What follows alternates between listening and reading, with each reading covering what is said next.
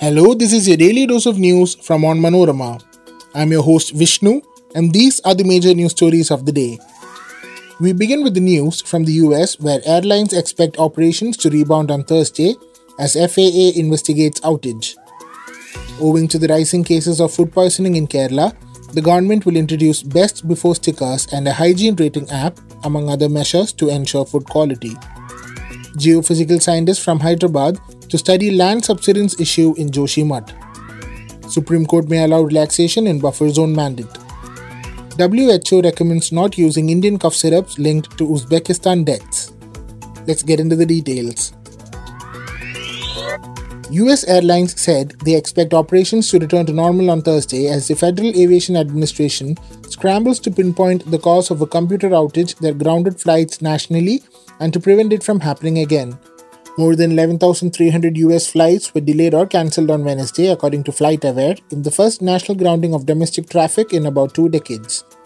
Major carriers such as Delta Airlines, United Airlines, and Southwest Airlines said they expected normal operations on Thursday. The FAA computer failure prevented airports from filing updated safety notices that warn pilots of potential hazards such as runway closures, equipment outages, and construction, bringing flights to a temporary halt. The Kerala government has rolled out a slew of measures to improve food quality owing to the rising food poisoning cases in the state.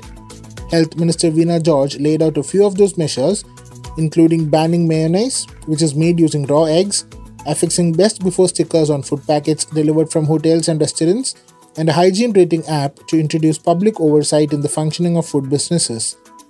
Mayonnaise is an egg-heavy, thick dip served along with popular snacks like burgers, sandwiches, and French fries. The ban has been imposed on the basis of the scientific understanding that salmonella bacteria could be present in uncooked eggs. The decisions were taken during a meeting the minister had with representatives of hotels, restaurants, bakeries, catering services, and wayside eateries on January 11th. The meeting also decided to introduce best before stickers, just like in branded packaged food products, on parcels given out daily by food businesses. The minister said these proposed stickers will have two important pieces of information. 1. The time of packing, and 2. The time within which the food should be consumed. The representatives of food businesses have agreed to introduce the stickers. The health minister on Thursday spoke about a state-level special task force to conduct quick checks on hotels and restaurants. It is a fact that many food businesses are outside the radar of the food safety department, but even licensed operators are not subjected to adequate checks. A recent Comptroller and Auditor General report observed that less than 30% of food business operators with a turnover of over ₹12 crore were subjected to food safety inspection. In the case of petty operators like Tattakadas, the CAG report said that not even 9% were being inspected. Meanwhile, hours after the health minister announced food safety guidelines, the health wing of the Kalamassery municipality in Kochi seized close to 500 kilograms of stale chicken meat. The raid by the food safety wing found out that the meat was stored in freezers in a building at Kalamassery. As per sources, the place was functioning as a centralized kitchen that supplied meat for shawarma and alfam to various small restaurants and eateries in the city. Authorities even found the freezers out in the open.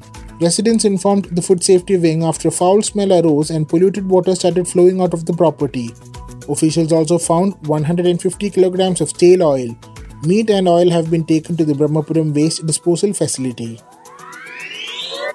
A team of experts from the CSIR National Geophysical Research Institute will be leaving for Joshimath in Uttarakhand, which witnessed land subsidence recently, to conduct subsurface physical mapping of the affected town. The 10-member team, headed by the Institute's Senior Principal Scientist Anand K. Pandey, is expected to reach the site on January 13th and start their work from the following day. The tests are expected to continue for 2 weeks, and the collated data would then be analyzed to ascertain the reason for the sinking of the ground there. Joshimath, the gateway to famous pilgrimage sites like Badrinath and Hemkund Sahib, an international skiing destination Auli, is facing a major challenge due to land subsidence.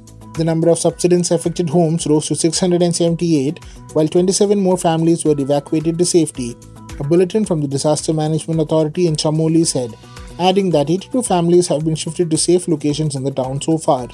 The centre on Tuesday had announced that it will install micro-seismic observation systems in Joshimath.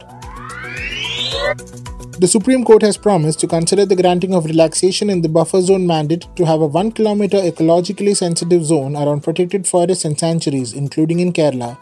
The apex court made the oral assurance while agreeing to consider a review petition filed by Kerala, pleading not to implement the earlier court judgment in June last year, when it directed strict stipulations with respect to buffer zones in the case of protected areas for which draft notifications have been issued by the centre. The development comes as a big relief to Kerala, which has human habitations within the proposed 1 kilometre buffer zone around most of its 23 wildlife sanctuaries and national protected forests.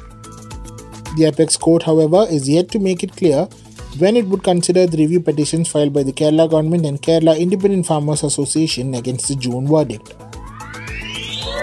The World Health Organization has warned that 2 cough syrups made by India's Marion Biotech is not safe for use for children, after the products were linked to 19 deaths in Uzbekistan. Analysis by Uzbekistan's health ministry showed the syrups Ambronol and DOK1 Max contained a toxic substance, ethylene glycol. The syrups were administered in doses higher than the standard for children, either by their parents who mistook it for an anti-cold remedy or on the advice of pharmacists, according to the analysis. So far, Marion has not provided guarantees to WHO on the safety and quality of these products. Shortly after the series of deaths were reported in Uzbekistan, India's health ministry suspended protection at the company. According to a recent report, India's Uttar Pradesh has suspended Marion's protection license. Last week, the Uzbek State Security Service arrested 4 people in an investigation into the cough syrup-related deaths of 19 children. The Uzbekistan case follows deaths of at least 70 children in Gambia that a parliamentary committee had linked to cough and cold syrups manufactured by New Delhi-based Maiden Pharmaceuticals. However, the company denied any wrongdoing and the Indian government inspectors found no contamination in test samples. That brings us to the end of this episode. Thanks for listening to Daily News Dose, hosted and produced by me, Vishnu, with technical support by Idea Brew Studios. Follow Onmanorama.com for detailed updates on the latest news and be sure to come back tomorrow.